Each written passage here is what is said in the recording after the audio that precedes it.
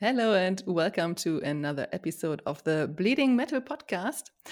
My name is Pia, she, her, and I'm here today with my dear partner. Hi, I'm Kiki, she, her. And we have a very special topic today that you might not expect us to talk about. I remember we were talking to a gaming developer in the past who was really, really confused that you and I are obsessed with gaming also, besides being obsessed with music. So Kiki, what are you gaming right now? Right now, nothing.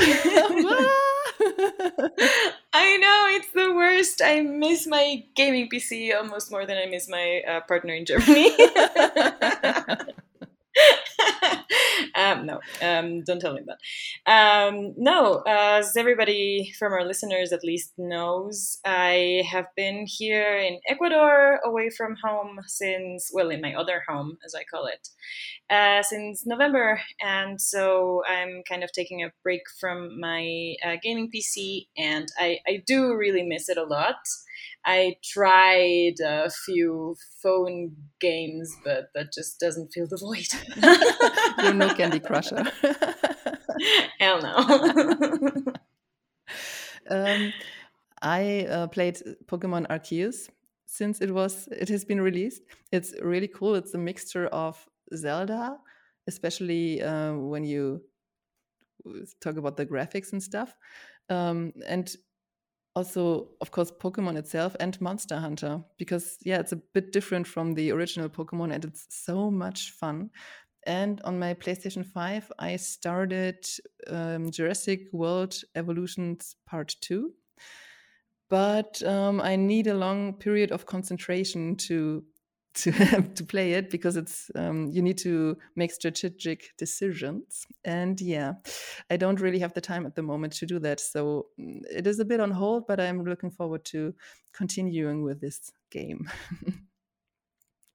So but we also have a special guest in this episode. You might know her as Odd Nina on Twitter and Instagram. But hello, Nina. Please introduce yourself to the listeners who don't know you yet. Oh, hi. I'm Nina, she, her. And I'm I'm one of those people that actually do a lot of stuff with their free time. Like in my real life, I'm a graphic designer and web developer, and my hobbies are too many to count and too various to like name them all. But apart from actually being very heavily into music since I guess forever, and doing a little music stuff myself, singing in choir and things like such, I'm also gaming a lot. And I'm streaming on Twitch. So that is something that I picked up while studying. And that is something a lot of students do because there's time for gaming. And I mean, I've always been a gamer pretty early on. The first introduction to it was like a Nintendo Game Boy. And then it went on throughout PlayStation 2. Went to PC, and now I've never looked back to anything else. Like, I own other consoles, but I really do like the PC gaming world. And apart from gaming, music and web development, I do a lot of crafting. And I love traveling, even though it's really hard right now. And I'm pretty heavy into food. So there is a lot of stuff that we could touch on. But I was told like the most important part we're going to be talking about today is gaming. And that is actually something that I enjoy a lot. I think you're also a tea nerd. you Yes. also had a podcast about tea, right? Yes.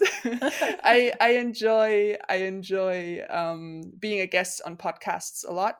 And I have a friend here in Germany. His name is Dominik Hammes, and he's a tea nerd as much as I am. And he has a podcast, or several podcasts. And one of them is Radio Nukular. And we made a tea cast for like over 3 hours once. Wow. And we were just talking about tea and how easy and like how nice tea also is, and how it shouldn't be, how people shouldn't be afraid of drinking real tea, not only the stuff that comes in like little sachets and such.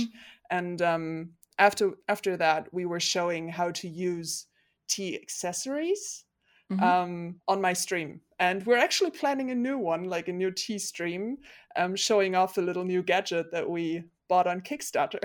So there's a lot of tea in my life as well. Yeah, that's true. Yeah. Okay. Damn, that is amazing. I am also a tea lover, but I'm not sure I possess the knowledge to talk about it 3.5 hours. Well, there's a lot to talk about if you're getting really nerdy, but the baseline is drink more tea, because tea is so much more than just like, in Germany they drink a lot of herbal teas, like just like herbal stuff, and there's so much more to the plant tea itself, and then also to the whole culture and how people all over the world drink tea. So I'm already getting started. Let's just switch topic. Yes, exactly. Just cut me off. Because there's so much more, and especially if you're like looking at different countries, there's so much that I even don't know about tea cultures. And I mean, in Europe it's more British tea culture. In Germany it's a lot of Ostfriesisch, also Friesland, and then there's Russian tea culture also, and it's just, there is a whole world out there. Yeah. That is so true. What people who drink coffee most of the time, like me, know at least about tea is that also Japan has a very special tea culture. Yes, they do. And most of the tea plants that we get is actually from Asia. And it's a huge business there as well. Asia and India, yeah, they deliver most of the tea. It's actually a very, very colonized thing. The British brought a lot of tea, and colonization did that. So that is something that one has to reflect about as well if drinking tea, to get to know where like the root of it all is, and why it got to Europe and how it evolved and stuff like that. So there's a lot of history as well. And that's why you could talk about it for hours. I can see that now. That's important with everything, I think, because you don't have to stop doing stuff because of its history, but at least you should have respect and the knowledge about, for example, tea. Exactly. And it's the same with coffee, right? There's like huge coffee plantations all over the world. And it's the same with chocolate as well.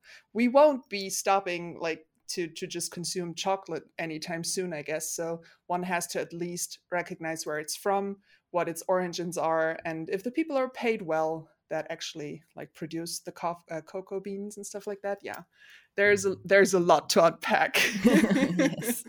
So much, which means you can be a woke tea drinker. That is amazing. Yes, you can. There's different levels probably of wokeness. Right? You can start with just getting to know loose leaf tea, and from then on there's no stopping. You can get into it pretty hard. Hell yes. That is actually something that is pretty new here in Ecuador. I've been seeing like more and more loose teas and infusers, and that is just so awesome. And to what you were just saying about colonization, I guess the few, or maybe one of the few things that I am grateful for about colonization is tea now, and the fact that I speak Spanish. I mean, yes.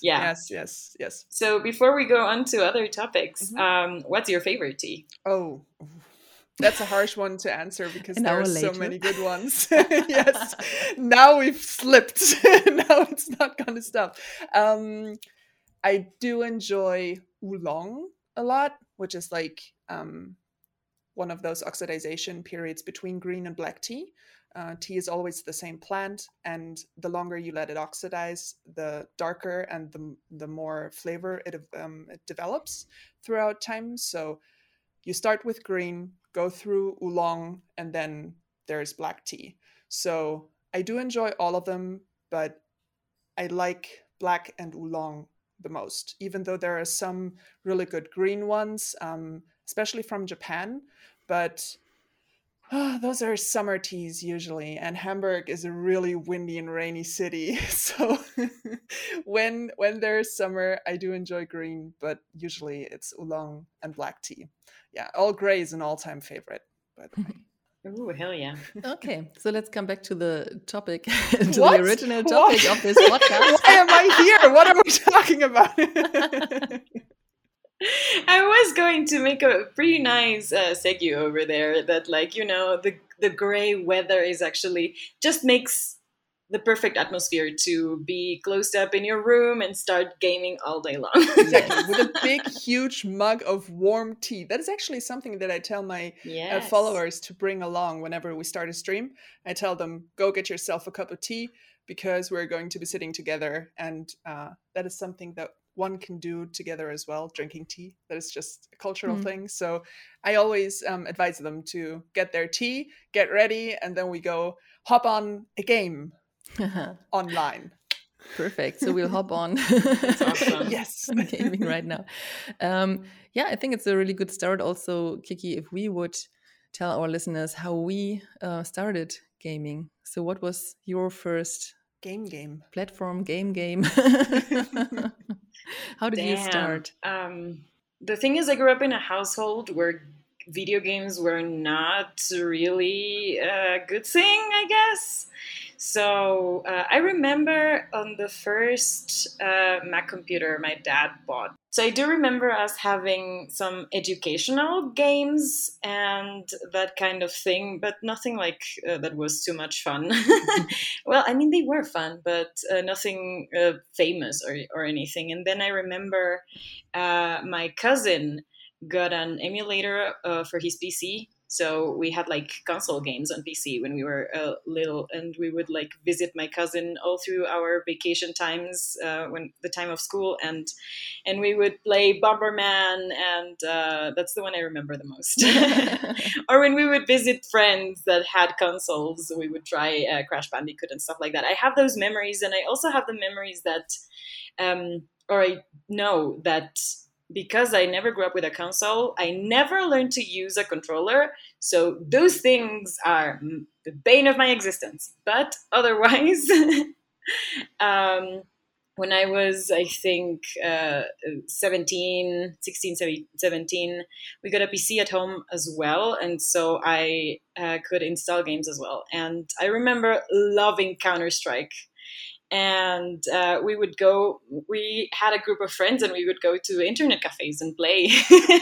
And that was amazing. But gaming was never like a huge part of my life up until 2015, when I was unemployed and had a lot of time. And my husband had he had been on Twitch for a while, as a viewer. And he was like, you could do this and spend time there, and I can teach you some games. And then so I started playing Hearthstone and streaming, and it was a lot of fun. And after that I kind of quit the whole thing for a while because I started getting my social media management certification and things, and started working freelance and didn't have the time. But with the pandemic, that gave me a lot of time to start again. And I found first, before the pandemic even, I started playing Witcher 3, and then I went back to I found Destiny 2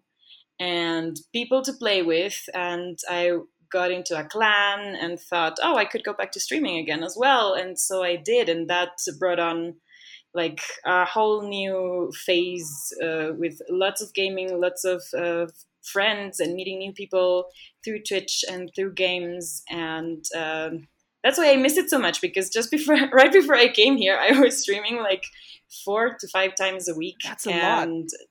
Yeah, and just, spending time with people. Yeah. I mean, I don't only game on stream, we also read books. Or I read books. It is a lot of fun, because I get to like share my favorite books with my friends, and they, make questions, and we laugh when I mess up words, and that's fun. So that's what I'm doing right now while I'm here, just so that I can still hang out with them. But yeah, that's my whole history with gaming. I'm still not very good at it, but I enjoy it a lot, especially multiplayer games and co-op games where I can just share those fun times with other people. That's most important. Hell yes. What about you? I started gaming when I was pretty young. We had a computer at home, a Windows 95, I think, so very old.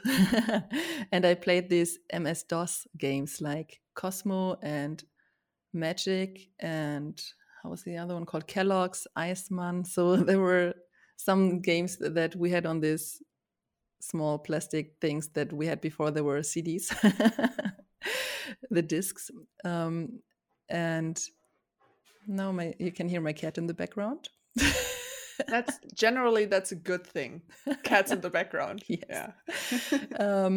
And then I was on holidays with my parents in Spain, and my father bought me a Game Boy with Tetris and some other games. So there were 4 games: a tennis game and Tetris and I don't know, something else.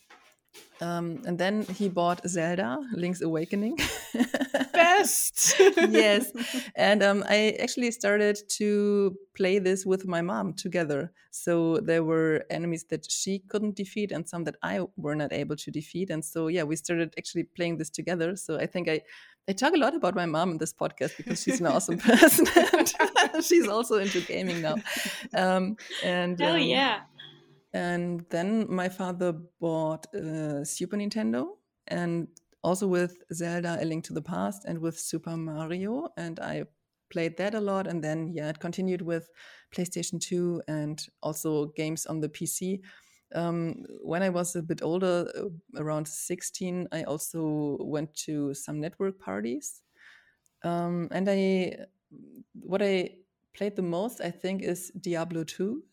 I spent hours and hours in this one. And I also enjoyed the third part that was released in 2016, before 13, 14, I don't know, something like that. So, gosh, that's so long ago, right? Yes. Oh, I remember that. Yeah, now I'm feeling old. Thanks. You're welcome. Nice. And the funny thing is, last year or the year before, I think 2019, they released a remake of 2. A Link to the Past on Nintendo Switch, and I started playing that one with my mom again. So, oh, that's so nice. So we went back to the beginning, kind of. But that is like such a treasure to have a video game connection within your family. I think video games have evolved to something that you do alone on your computer with your friends on the internet. And back then, especially with consoles, there was much more bigger communities that you brought home. Like LAN parties were one thing that we did in Germany. I never participated because I didn't have a PC, but my friends did. And then with consoles, at least with the Nintendo 64 and 64, that's the name, right? We had like 4 controllers and we could play Mario Kart together. And that was like the biggest thing, having your own controller and going to your neighbor and playing together. That was like this huge adventure that you could do together. And I really, really liked those real life connections throughout games, just like we had with board games. But that changed a lot. It did. Not for the worst. I don't mean that in a negative sense, but it changed somehow. Yeah. Yeah, gaming, many people, when they think about gaming and they are not into gaming, they think there is this guy in the cellar room, in a very dark room, all alone, antisocial and everything. But I think it has never been like this because, as you just said, we play together with our friends on the same console. We can now play together on the internet.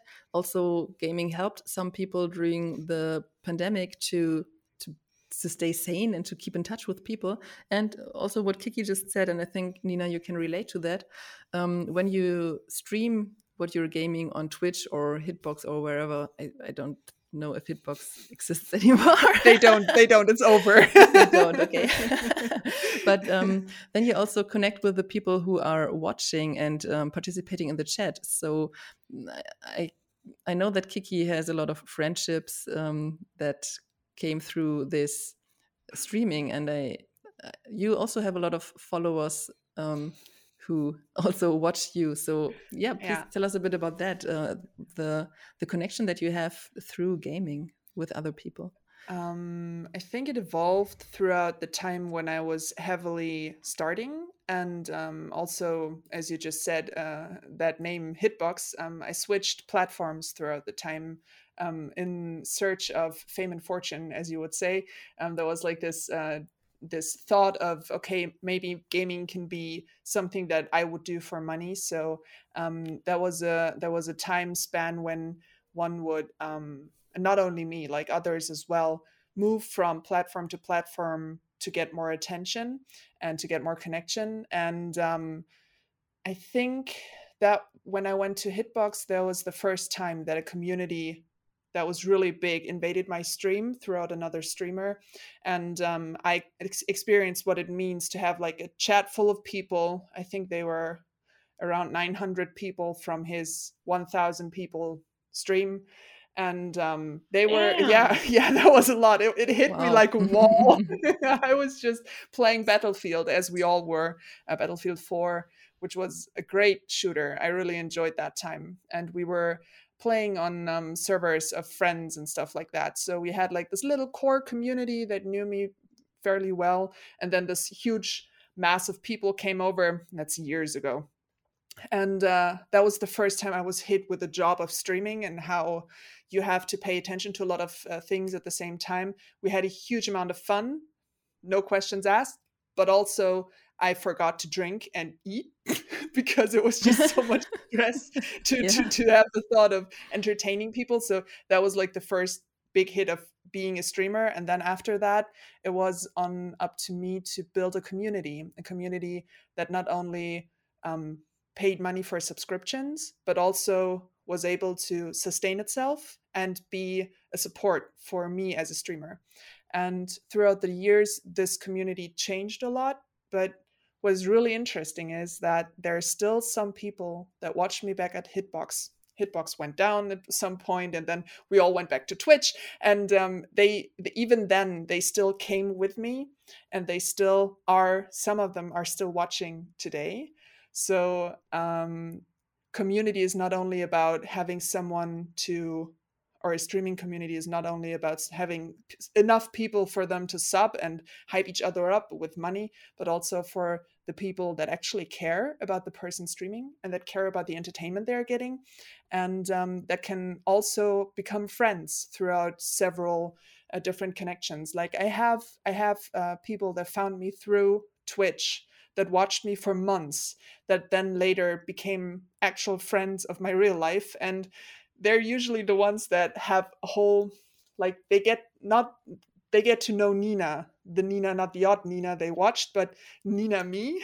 And that is something that they recognize that is a different person. So you're not only having like this, you're having this reputation that you have to keep up as a streamer, and that you have to keep have to have a distance to streaming, because it's also a very emotional job to do this, and it's draining, and it's there's this conversation about burnout right now in YouTube Germany, as well as it was in America too.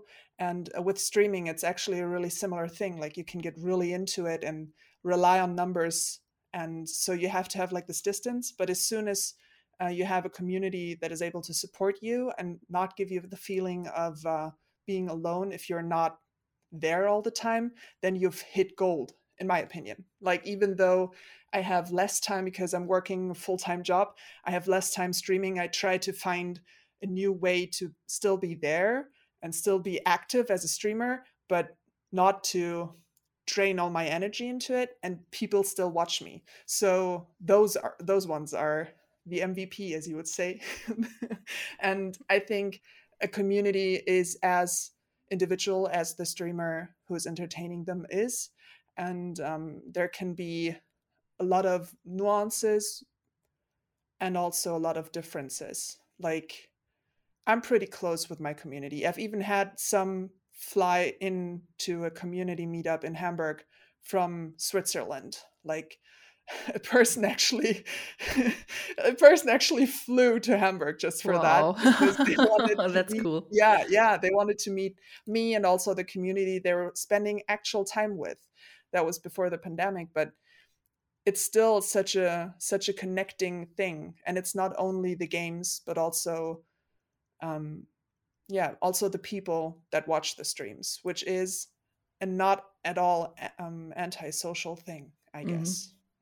Yeah. That's my experience. I love my community. I love them. I Shout have to out. say such things. Yeah, shout out.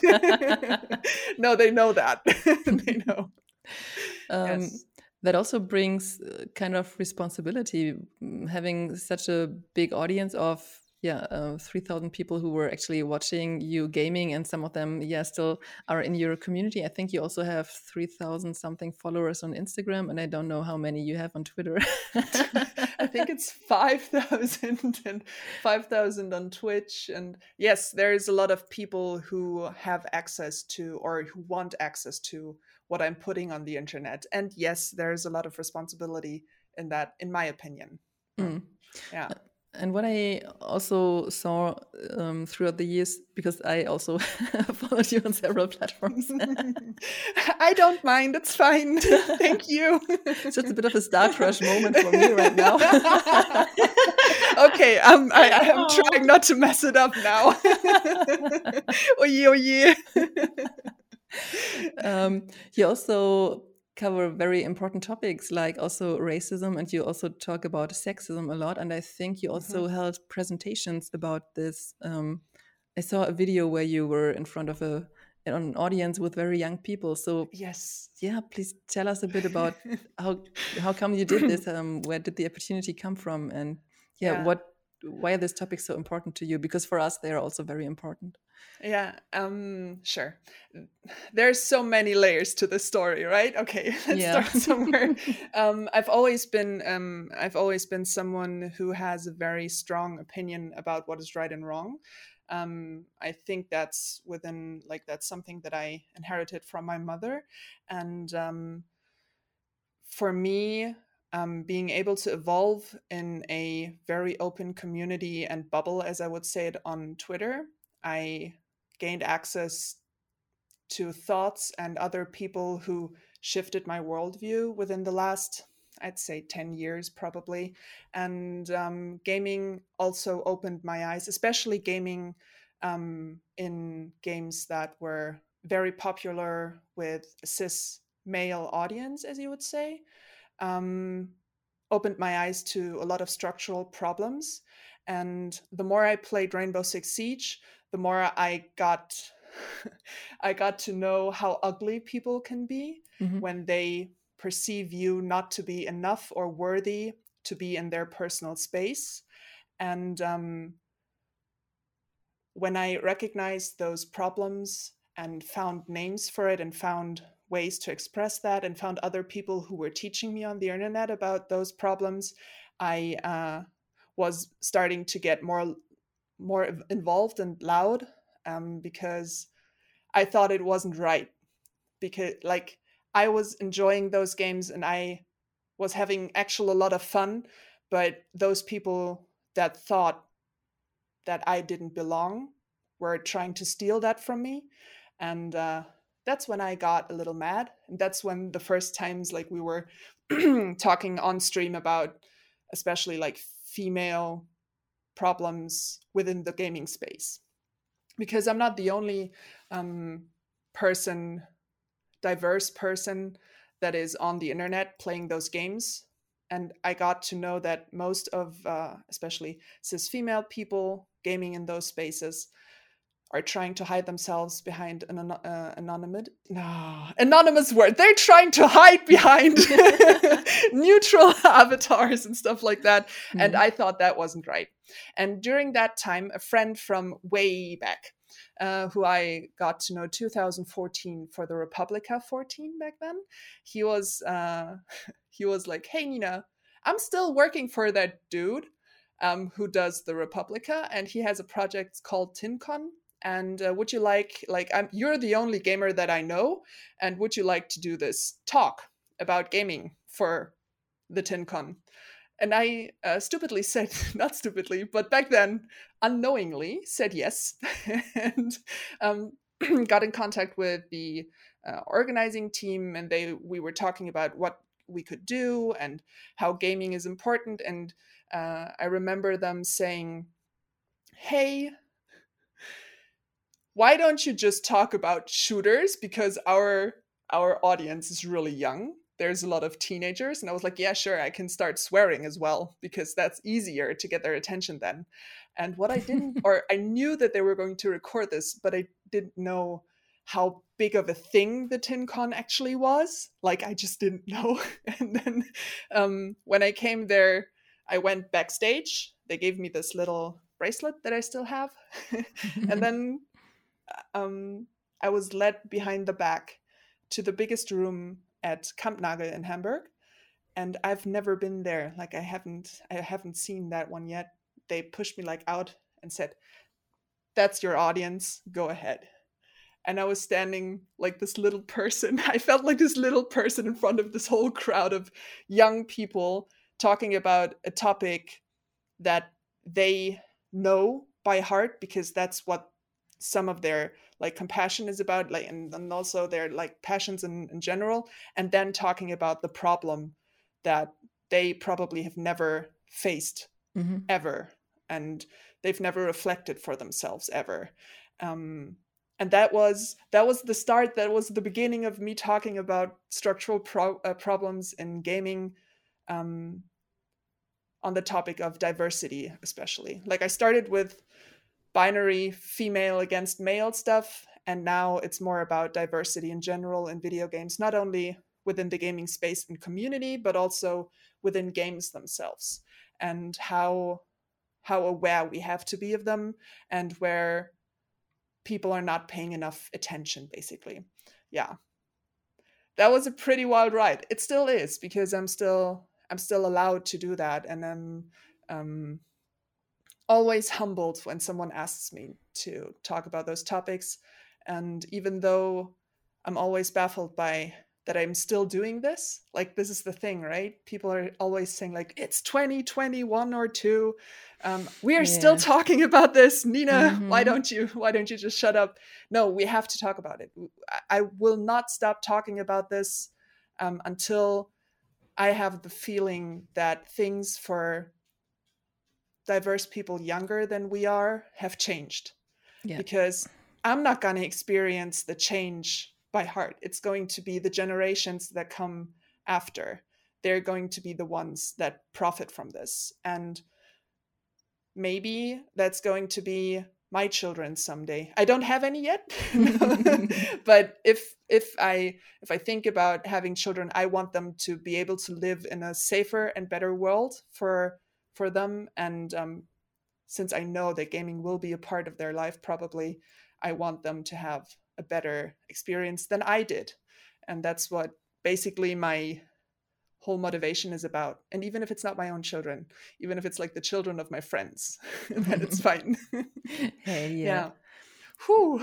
Yeah, that's so important, because as you just said, we still have a long way to go until it's not only men and women, not only women have to be on the same level as men. There are so many other people that we also have to think about. And that was, for me, that was something that I had to learn, because as a white woman, I'm in a very privileged position as well. Same. Yeah. Yeah. But there are so many fights that have to be fought. And I hope that we can do this together. I have the impression through the internet we grow more and more together, and we can just stand up for each other as well. Yeah. And I think also the gaming scene itself is something where also people who are not accepted so well in the environment can find a safe space for themselves. So, but on the other hand, that's something I think that is kind of similar to the metal scene. We can talk about that a bit later. Yes. That in the same moment, there are so many people who also might not accept you because, as you experienced, because you are a woman, and that's the only thing why they think you're not worth being there and play Yes. shooters on the internet or something. Yeah, and you're, of course, in your biology, you're not able to as well. Like that's like because the you need a worst part penis of it. to play Yes, a video exactly. game. Because I need a penis to play a video game. You can't use the joystick without a penis. Yes. Oh wow. Pictures in our heads. I'm sorry. Yes, that's very graphic all of a sudden. Yes, that is something that's coming up quite frequently, and also just as you said, as a white woman in this space, that is like the lucky thing to be one, have the privilege to be heard, and then also the bad thing, because a lot of people in the diverse space and the diverse ethnicity space don't have that privilege, and they're generally not heard as much as you are yourself. And to realize that is another bitter pill to swallow, actually. The whole race issue in general, for me, is a very slippery slope, because people who've never seen me don't know, but I'm really tall, I'm light-haired, and I have blue eyes, and that is generally something that gives me respect out of nothing. Like I've done nothing for that. And yeah, I can relate. I'm also yes. very tall. Yes, there's like it's this thing about the perception, and how if you are like that, if you have that much privilege, you're almost obliged to at least recognize that privilege and use it for the benefit of the people who don't have it. And for me, that is like one of the things that, especially in gaming, is often overlooked. There are so many very, very famous games and depictions of people in games, not only in games, but also in movies. Oh my God. But there's like this a huge space where it's getting better with representation, but also it's getting worse at the same time. And it feels like a rift, and that we have to fight for that. And there's so much that we still have to do, and we have to be careful about not hurting others. And that's why diverse or intersectional feminism is so important as well. And the gaming space is not yet ready for that. Like there's like parts of the gaming space, right? My husband is playing a World War II shooter, and he has a clan. He was just raging like yesterday or the day before yesterday about how some of the players in his clan were not nice to women in general. And when I hear him say that, I'm proud that he's gone further in his train of thought. But it also shows that there are parts of the gaming space that are still this boys club that is like keeping their fences up. And as a woman, or as a female red person, or female socialized person, you would have to do so much work in order to break through to them. And having the privilege of being heard is something that helps, but it makes it so much harder for other diverse people. And that is something that we have to always remember, that just because there is a huge part of the gaming sphere that is very open to all of this beautiful diversity and colorful universe that we can create together, but there's also those dark spaces, and we shouldn't forget about them just because we get like too excited about the fun part of where everything is basically good, and where we can create our own worlds, and where indie games just make up like this whole new space of games and creativity, and also industry possibilities. we shouldn't forget about those who still make it a very hard fight to fight. Yeah. Shout out to your husband, because unfortunately people listen more to a white man than they listen to a white woman. Yes. So it's Yes, very they do. important for us, for white people, to stand up for people who are not who don't have white skin color, because we are just a bit more privileged, or we are sometimes very A bit much more? more privileged. And Sucks people balls. What? people listen to us or believe us more, unfortunately, when we say something. So we have to stand up, and it's very important that men stand up for feminism. And that's why I want to give a shout out to your husband. Thank you. I know that he'll feel honored, but there's also a lot of more work to do. Yes. So much. Wow, you opened up so many topics with all of that. Gosh, so sorry. We can make this a 2-hour thing. Would you want to join our podcast for the next 10 episodes? Oh, gosh. And then we'll have time to discuss tea as well. Yes, tea. But one of the things that came to mind really early as well in what you were saying was the part about visibility. I think is a very important thing, because female gamers are not. It's not just a few of us, and. No. And of course, more so looking into the more intersectional part of the conversation, there are also a lot of trans women gaming out there, Yes. and non-binary people, etc. So there is a huge community which has also.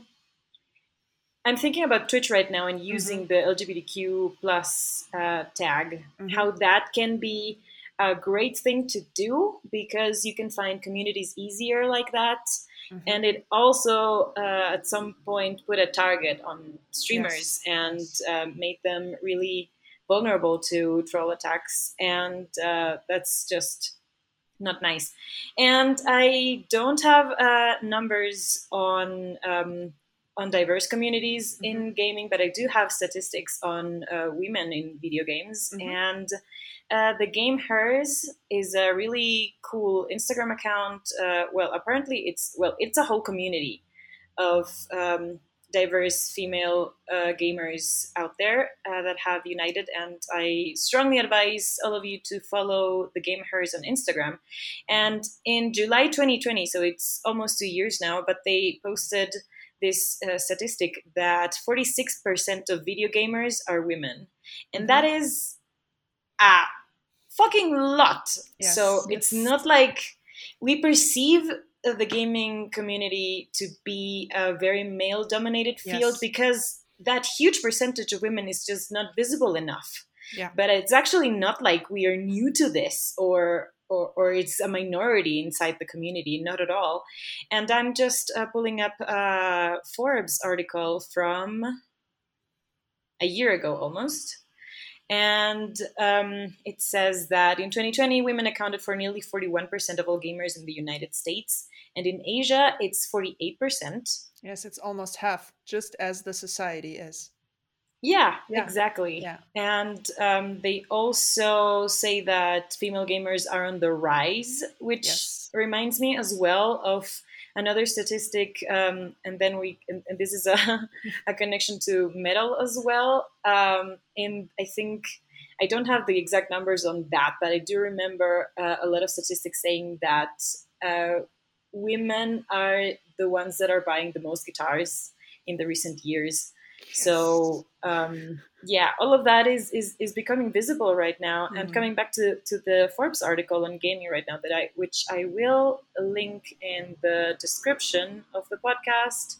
A 2020 study of the top 14 global gaming companies reveals that 84% of executive positions in the gaming industry are held by men.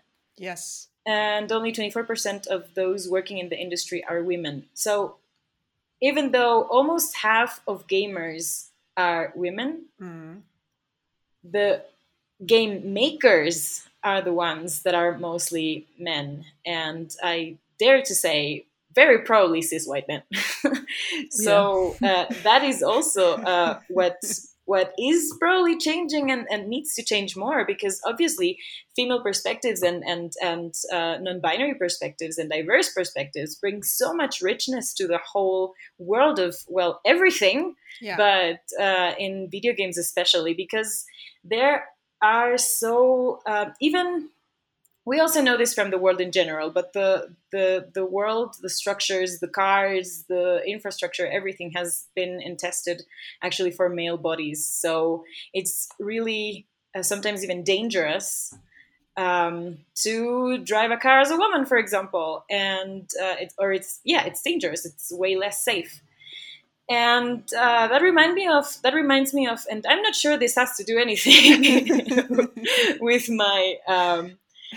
my female biology, but like I get motion sickness a lot from games like Phasmophobia and Sea of Thieves. And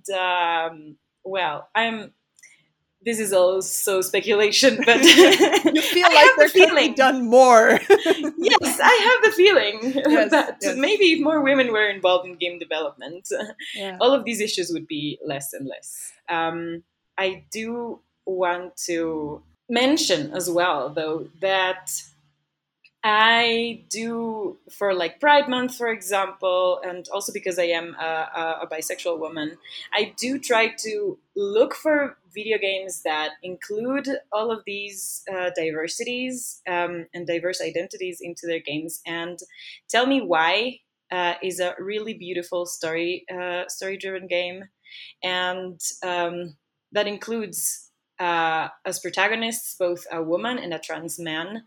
So that is, it's a story full of trauma, but it's just really beautifully made and really nicely told. So I recommend playing that a lot. And yes, the latest Life is Strange is, if I'm not mistaken, also has an LGBTQ protagonist. So I'm looking forward to play that so much. And that is also, I think, a thing that we should do as gamers, as streamers, as part of this community in general. Just not only to be respectful towards everybody's identities, but which should obviously be, like common sense, but apparently you have to still say that sometimes. Exactly, in 2022 now. In chats and in communities, and also, but also make this conscious effort to look for the games that need visibility, or the community members that need the support to be more visible. And we should just be more consciously supportive of all of these people whose voices need to be louder, as you were just saying as well. There is this thing about also being able to critique the very famous games as well. Right now I'm trying to play story-driven games a lot, or little calm games that don't stress me out too much. But in general, I was playing Cyberpunk the new Cyberpunk. That is not even that new anymore. But I was playing Cyberpunk with my community, and there's a lot of sexualization within the game, and there's a lot of very critical and critique-worthy topics within this game that is supposed to be like this. Like, there is this huge mass of controversy that was supposed to be part of the game to make it the game world that it is, just like with Witcher. I really dig that fantasy lore, and that's a whole new bag of problems within the gaming philosophy as well. But when I play these kinds of games, I tend to open up a conversation about problems within those games, about the problems that you experience as a gamer within the gaming story that there is. And I really loved how at the beginning of Cyberpunk, you were able to either choose your private parts, or you could leave it open and they would just assign you one. And some that didn't pay attention chose a very male physique and then had a vagina or none. like no parts. I don't think that was a way, but they recognized that something was not right, and then they went up and said, can we change that afterwards? Which made up this huge discussion about how this is teaching people how it is to feel a certain gender, and then Yes. not having the right body to go with what you expect it to be, and that then wanting to change that.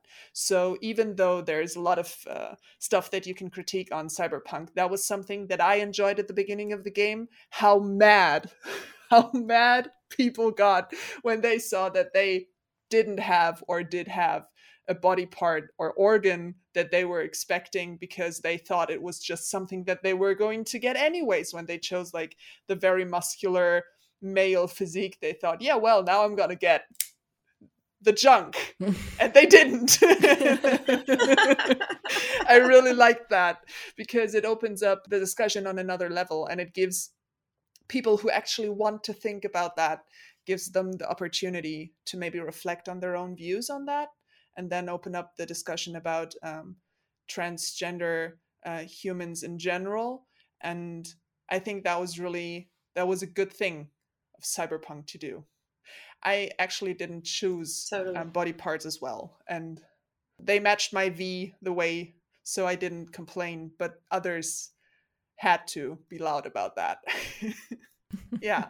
That is hilarious, and It is. I love how you. I totally missed out on that conversation, and yeah, I think it's a really important one to have, but also it gives me this mixed feelings. This whole thinking or imagining worlds in general, but especially for video games that are so engaging, gives me a two-sided thing, because on the one hand, it is really important for all of those games to have all of these socially critical points and statements like that, and open up these conversations if people are paying attention in order to reflect on those topics. Yes. And or if, let's say, children or teens are being accompanied by woke adults enough to have those conversations and be educated from the beginning, that would be optimal. Yes. Right? But I don't think that happens enough. And on the other side, I also think if you're going to imagine a world, a fictional world that is completely far away from this fucked up planet we live on, why wouldn't you imagine a world without racism and without misogyny? Like, yes, why not? Because it's a fucking utopia. I know exactly what you mean. You can, but for people it is often, I think for people it is often easier to relate to worlds and systems and things that they know. And then there's also, especially in gaming and especially in AAA titles, there's always this thing called capitalism and money.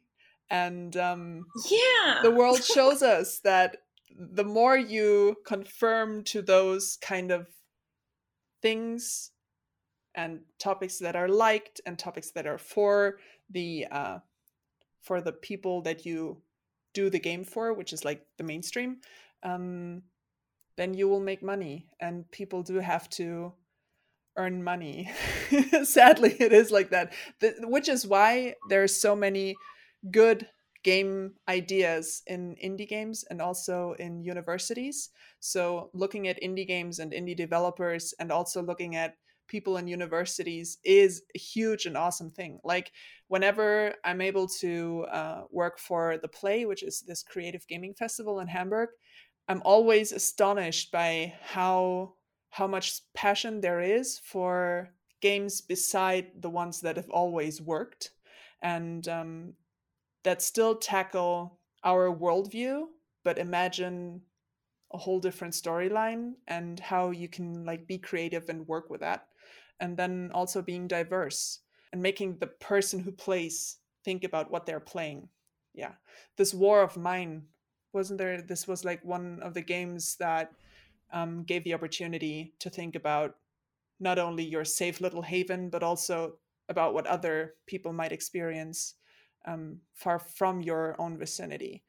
There's more games than that can do that, and it's not only AAA titles that do that. So there are people trying to, but it's not enough money yet.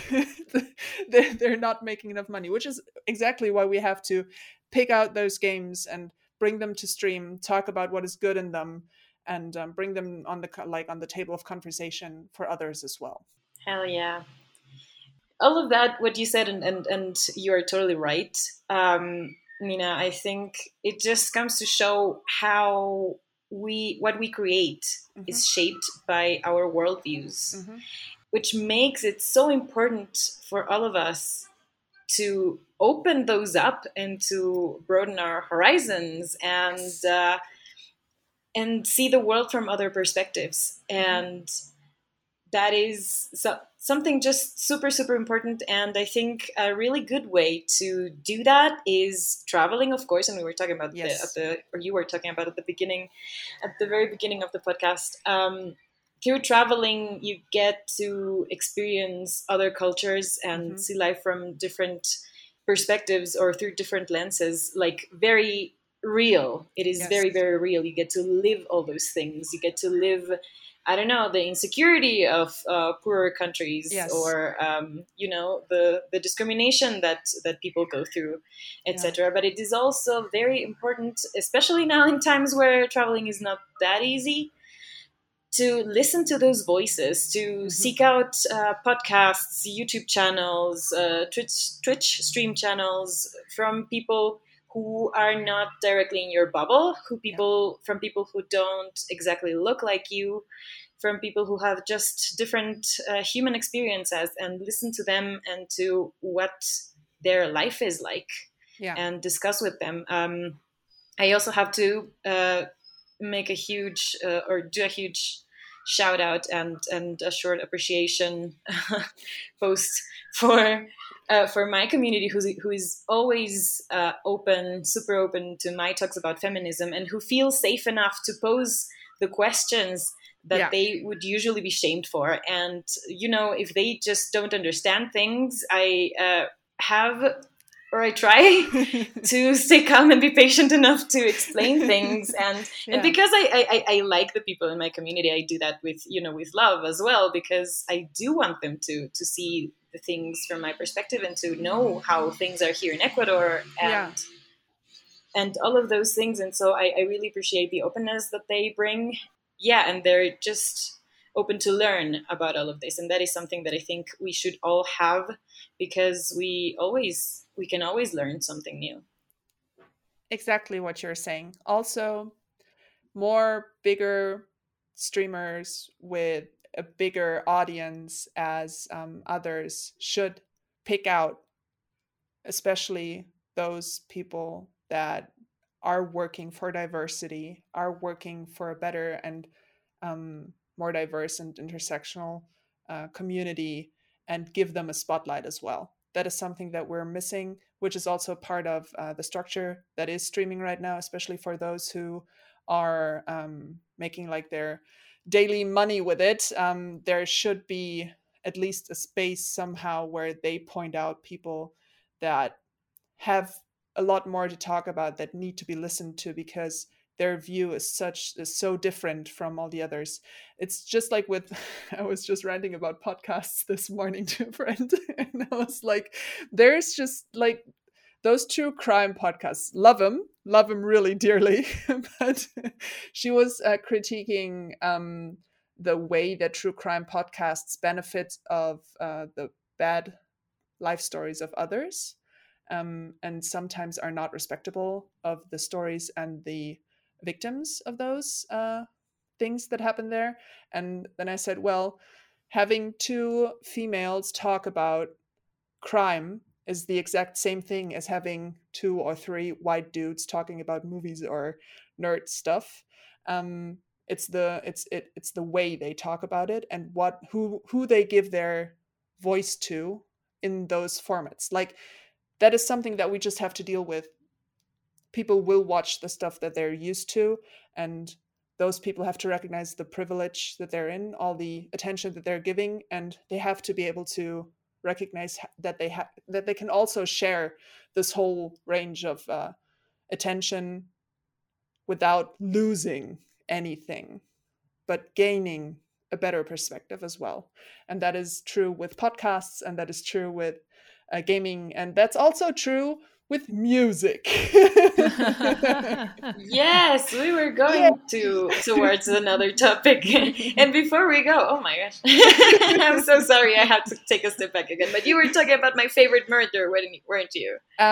Yes, also, but there is a lot of German podcasts as well with two females talking about crime. I listened to My Favorite Murder before. I stopped at some point because I wasn't interested anymore, but there's one that is called Mordlust in Germany, and those are an example of a very well researched kind of podcasts about true crime. And even though they're trying to loosen up somehow during their topics, there's also respect to be felt, which is not something that you can see throughout the whole German true crime podcast. Scenery, it's always the way, or it's always how people talk about it. And My Favorite Murder, I listened to them years ago now. Oh my god, it's long past. But yeah, they're also I think I fell out of love with them because I didn't like the way they were talking about crime anymore. I like the fact that they always emphasize on mental health and its importance. Yes. So I do like that. And I also skip the longer ones, but the ones where they read the emails are really fun. Podcast recommendation. Yeah. And going towards our comparison between the metal community and the gaming community, and picking up on what we were just discussing, I think, and we've said this before, language is so important. And when you have a platform, like if you're a famous gamer, streamer, whatever, and still refer to your chat as guys, yes, that's gonna give me that's gonna make me roll my eyes.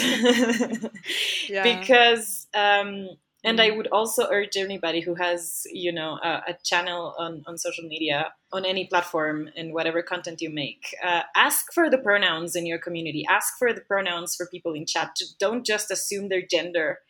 And also start that conversation. It's an important one. And I think that musicians on stages are also like that still. And, yes, they are. Dun, dun, dun. And that makes the visibilization of female, non-binaries, trans people inside an audience.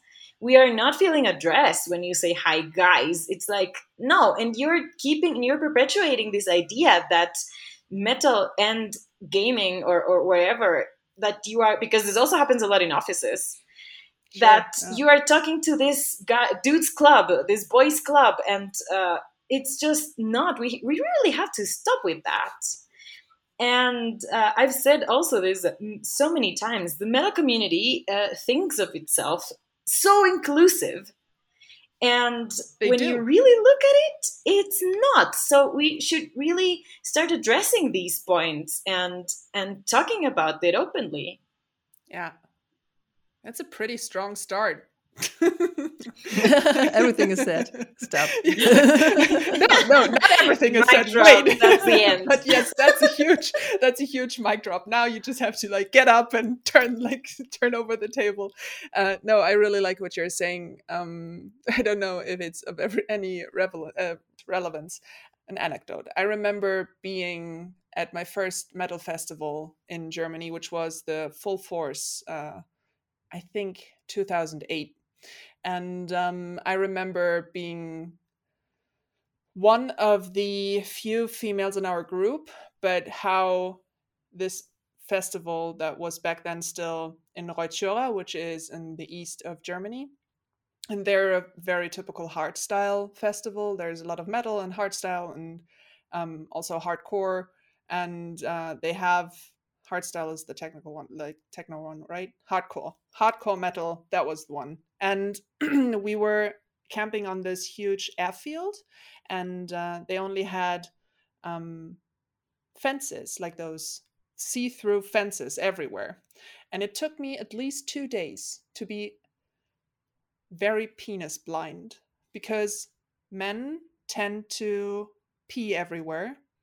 And on every corner, when you would walk around those things, on every corner you would see all those men lined up peeing. That's how they take up space in this whole festival. And that was the first time I experienced, like, firsthand, not on a small concert, but firsthand, how in this scene there is a male dominance there, a very visible one as well. It's very funny that you mentioned this combined to the Full Force Festival, because I always count penises on festivals. You do? No, Yes. you would have been. That's a drinking game. I always count how many penises I see on a festival. And Full Force would have killed you. yes, it was at Full Force where I counted only 3. What? And then I went back to my car to drive home, and then I passed a fence, and then that was 4, 5, 6, 7, 8, and I ended up at 30 or something. There were so many. Yes. And it's just this realization of 17-year-old Nina, right? On her first, like, my husband was my boyfriend back then. Like, it was our first year of being together as a couple, and we were going to this festival together, and just seeing all these men without any thought whatsoever back then about how they just feel that comfortable in this space, which is a metal festival. When you then, if you say, I don't want to see any penises anymore, and when you then are told, then you shouldn't go. Mm-hmm. And that is where today I recognize a problem in the whole space of the music that I really enjoy and like, that is still very persistent throughout, even now. And that's years later, 13 years later. That also reminds me of the whole topless thing. Mm-hmm. That is just so unfair. When you're at a festival and it's 30 degrees plus and nobody cares about topless men, that just... I don't know. I don't want to see that either. Yeah. I don't either. Yeah. Not necessarily. And also, it's just so unfair how you see that women topless are immediately sexualized. And men are not. And so they take that privilege to, just enjoy the heat or whatever, whatever excuse they wanna. Freedom. That's it. Freedom. They're enjoying freedom. Yes. Hashtag free the nipple. And yeah. But what you were saying about taking space as well reminded me of, animals marking their territory. Exactly this. Yes, it is a thing. And that is obviously the thing, not only with peeing, which is obviously a very literal comparison, but men taking space everywhere. Mm-hmm. And how that as well needs to change somehow. Especially in the music industry, it has always been, it always felt like a male-dominated space. When I started listening to heavier music, apart from the boy bands that I listened to when I was like 14. I think it started all with the bands that my dad used to listen to, which were more like Pink Floyd, AC/DC, and ZZ Top. Those were some of his favorites. And I remember through those getting to Slipknot, Disturbed, Korn, all those back in the days heavy players within my youth. And it got even worse when I went to America for a year. That was when it all just like went bazam, and there were all those awesome bands, those American bands that didn't have any female leads. And the first female lead that I really saw was the opera singer Taya, that was her name. Nightwish. Yeah, Nightwish. She was the first one that I saw at the front of a heavy music band, but she was doing opera, which is a very female, like singing very high in those female soft notes. That was a whole female space within the metal community. And the first time I saw a woman at the front lead singer position in a hardcore band, that was with Walls of Jericho. I think my now husband was in love with her, at least a little, when we first saw her at the Markthalle in Hamburg. And I was just amazed how this woman took so much space and got so much respect with her voice and her whole demeanor and the way she was interacting with the people in front of her. And I think she's a power lifter. She's very muscular, and she has an awesome voice, and she's really cool. Like, I really like what kind of an impact she had on me. And that was the first time I really recognized that a female voice can be as awesome in this kind of voice range as well as a male voice can. And since then, there are so many awesome females singing in these kinds of bands and ranges of tone and bringing so much more to the whole music plate. But it doesn't feel like it's enough yet. Can we please have more of those? Yes. Also on the instruments, because we know a lot of singers, but not so many instrumentalists who are female. But now that you said that, I had to think about, we interviewed the singer of Headphones President. It's a band from Japan. And so the female singer she's really short, but she also found a way to take this space on stage, because she used her dress, a very long dress, and she also, when she was headbanging, she used this dress also to headbang, and that was so cool, and she got all the attention. So there are a lot of ways to take this space, also as a woman on stage, and just do it. So if you're a woman playing in a metal band, take the space, because it belongs to you. At least when there are 5 people in the band, 1/5.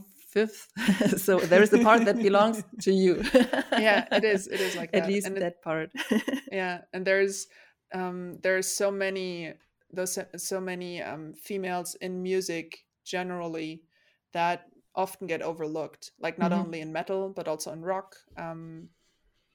There's like one of the first bands that I got in touch with a little heavier music was Subway to Sally, and they've always had a female violinist. Yeah, and I always thought she was so cool, and seeing her in this space of medieval rock music was something that comes back to being seen or being recognized in this space. It's fine to be female in this world of music. Is something about recognition. Also, you're seeing yourself, someone like you in a band, is a big thing. And it always feels like there's so many white dudes. It's almost refreshing to not see a white dude on a stage, but also to see a woman with a strong demeanor who's taking up space that is not only for everything that is to be sexualized about her. Like, the whole music scene has always been about those dudes that are so cool and so true, and then there's those pretty girls that are all like sexy and in tight clothes and stuff like that. It's tiring to see. And I hope that it's changing a little more. I actually took like a lot of distance from the traditional metal scene because of that, because it was a lot.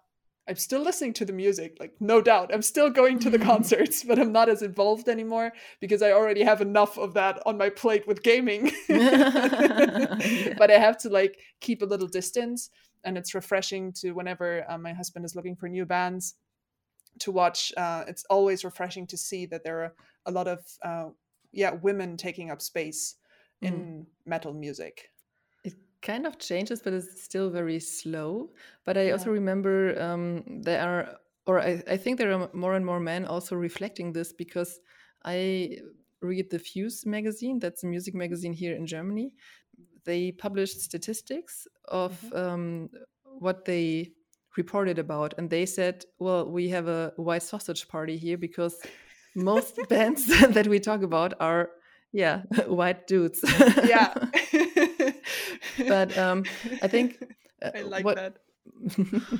my first thought today when I thought about the connection of gaming and metal also was in our previous episode we talked to Dr. Anna Rogers, and she said that also women call themselves metalheads. They don't have a problem with calling themselves metalheads, but I think that there are a lot of women who have a problem with calling themselves a gamer because Kiki, you just said there are so many women already who play video games, and I think that's also because what's the definition of a gamer or of a video game? Because even if you play Bubble Shooter or Candy Crush on your phone, you are already a gamer. Yes, exactly. That's what I think. True. Yeah. True. Yeah. So I want to encourage every one of you out there who listens to us and does not want to or didn't see herself as a gamer before.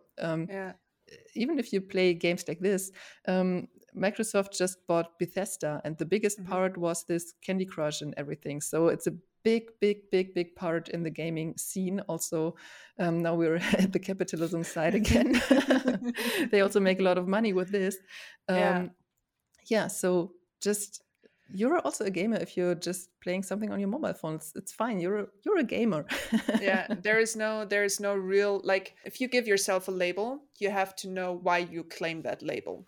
And labeling yourself as something, as a metalhead, brings you, or as a gamer, brings this certain kind of tags along. Like Twitter is just tagging us all, right? And they're like saying, hey, this is your interest and this is what you're all about.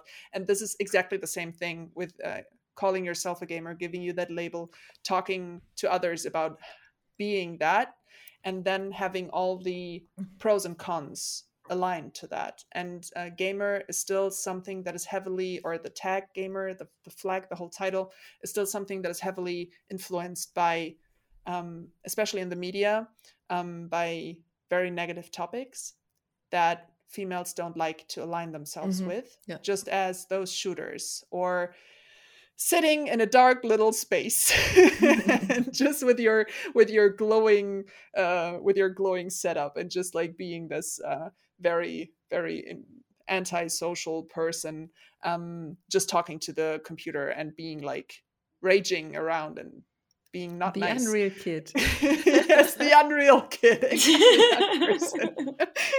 We will link it in the show notes. So if you don't know the Unreal Kid yet, do you know what happened to the Unreal Kid? He's a rapper now. He's a bodybuilder and a rapper. What? Yes. See, he made something of himself. Yes, but exactly. It's like this label that comes with it, and it's very hard to rebrand a label that has been around for a long time.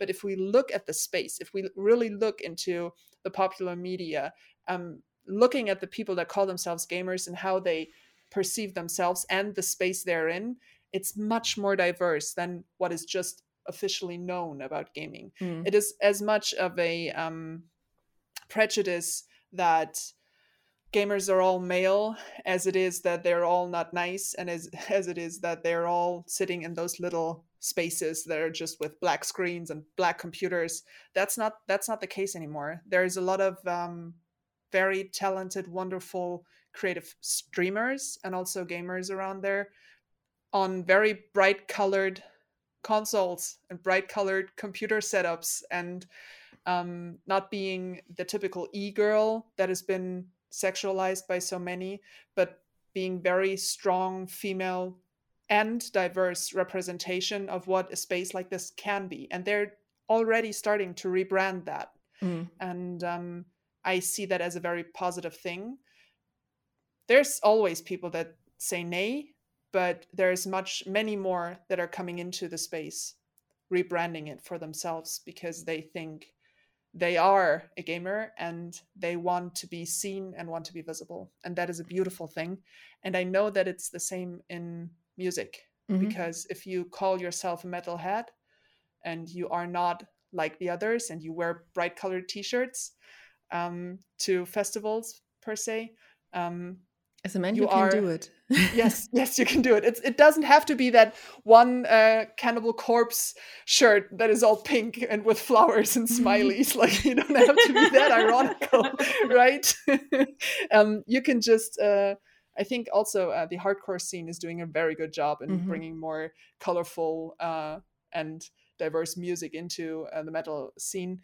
But there's so many more things that we can do for the metal scene as well by just being visible and claiming what we want it to be. I think now that you were talking about the prejudices, I think they are very similar in what people have as prejudices towards metalheads. Probably, because there's also a lot of connection there, right? Like, there's not a lot of old gamers that I know, like from my time, that are not also listening to metal. Like, my husband is the best example. He got me into hardcore music, and he's like one of the biggest gamers ever. And he knows that there are a lot of people like him. Not all of them, but there is a stereotype to it. Yeah. So I also think that when we had this conversation with the gaming developer earlier this year, or by the end, earlier last year. What is time? Yes, it's pandemic. What's the year? It's pandemic.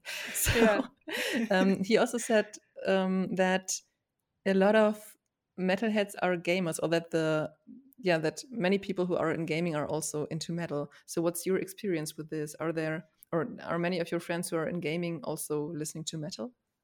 There are many, not all of them though. There is especially the younger generation is more into hardstyle music. That's why I was just confusing it earlier, because my little brother is actually one of those people. It's still a hardcore style of music, but it's the other direction. And even there we see that the experience is changing. The best example for that is, in Germany, there's this band that is right now trying to change their name, which is why I'm not going to say it since it has a racist connotation, but it's the E-Word Callboy band. And they're making this new style of hardcore / techcore / funny thing kind of music. I don't know if they even have a title, but I've been listening to them for years now. Back when they were not even playing main stage, I already saw them live. And I've been following them throughout their whole career and seeing them working together with big names in the German gaming scene, like Max, who has his own like company in Spandau, and they are making like this whole kind of new genre out of this, working together in their productions and stuff like that. That is such a vast and new space. Yes, the music is very much part of the lifestyle of many gamers, not all of them, but it's this fusion of culture that is happening there. Yeah, I know many who are very proud of that as well. Yeah. I also remember I visited Games Convention. That is Gamescom right now and happening in Cologne, but back then it was in Leipzig, and there were Sonic Syndicate playing. So there were several bands playing, and at least one metal band played there. Yes, and the music has also been played in several games as well. There is a strong connection, and it makes sense because even though it's a very wide thing, we're still being perceived as a niche.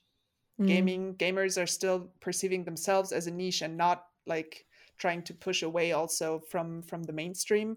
And that's the same with the music as well, right? Yeah. If you like a hard style of music, then you know the sub scene to it, and it's the same with gamers. I would think as well. Yeah. I think so too. Yes, I have another really, really cool connection for me personally, and especially between women in metal and games, because I I had been, before I came here, I had been playing a lot of Dead by Daylight, and my friends still are. And for those of you out there who don't know the game, it's a horror game where how can I like summarize it really quickly? It's just a horror game where four people have to escape a killer, and by working together, kind of. And though two of the new survivors are voiced by Adrian Cowan of Seven Spires and Mary Zima from Helion. She's also a vocal coach, or she's actually best known for her Mary Z YouTube channel, where she makes tutorials about harsh vocals and screams and grunting, and it's really, really cool. So all of a sudden, to see them both play characters in one of my favorite games at the moment was just so mind-blowing and amazing. And they did a great job on those screams of pain. Those are really, really cool. Yes, I can imagine.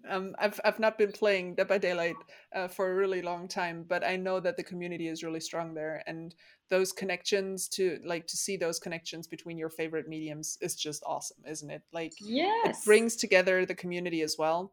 Yeah, I really like that. It's pretty awesome.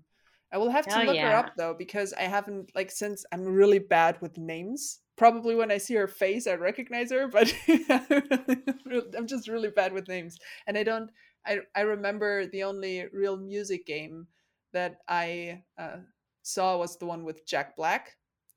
He did this Jack Black game. That was something where I knew that music would be a big part, and that crossed over right into gaming, with not only being play this song on your radio while driving through Night City, but also having the main topic of metal also displayed in a game like that. Brutal Legend, exactly, written with an U, right? Yes. Hell yeah. Do you ever play, or do you ever listen to metal on your stream? No, because they'll kick me out. It's it is this thing about VODs and also DMCA, copyright music. Exactly. That's why I'm not doing that anymore. There was a time when I did that, sure. Right now, when I play music, it's the music of my friend Bina Bianca. She is a artist and singer and just a musician in general, working in Germany with a whole bunch of very cool people, having her own project for Funk, which is the national project on media thing from, I think it's state funded as well, from our politics it's funded, and she is the one providing my music right now. She said, yeah, sure, go ahead, just play my music, it's fine. That's what I'm doing. That is awesome.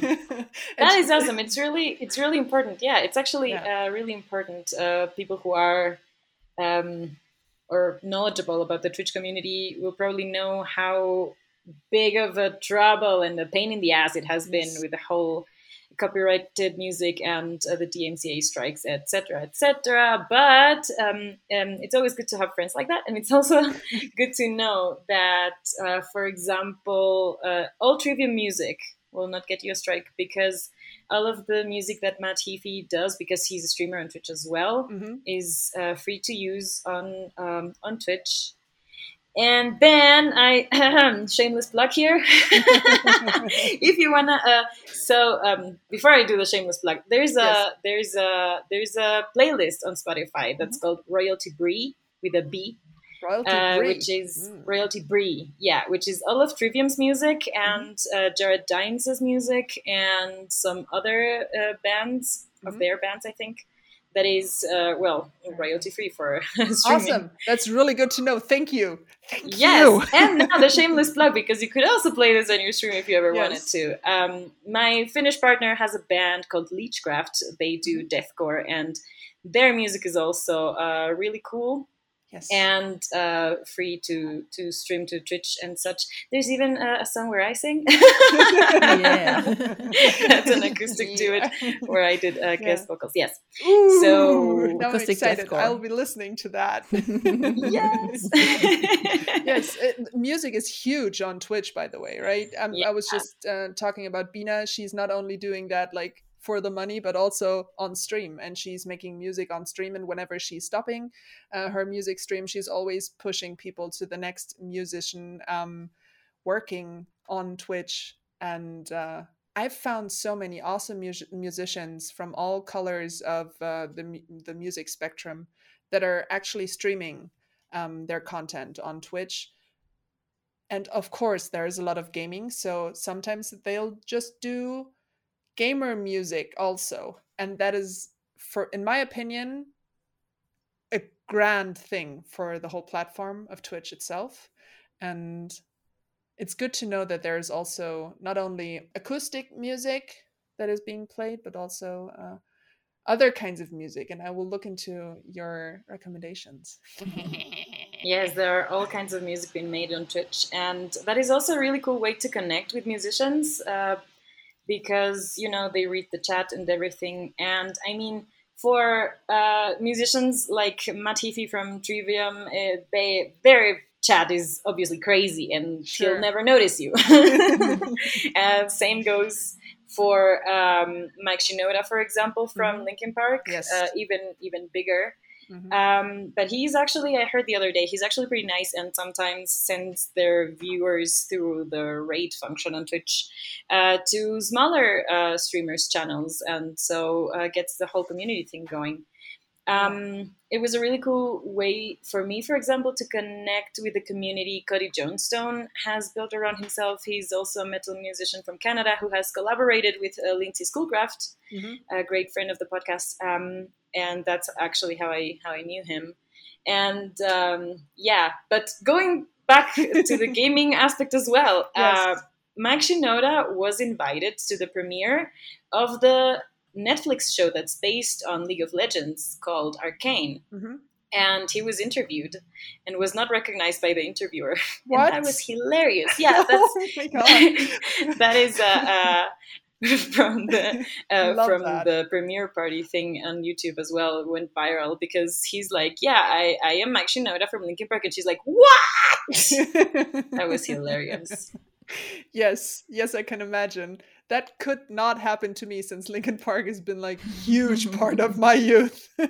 Same. Like huge. So that wouldn't happen. But yeah, there's like the connections between the mediums is of course a thing that one has to recognize.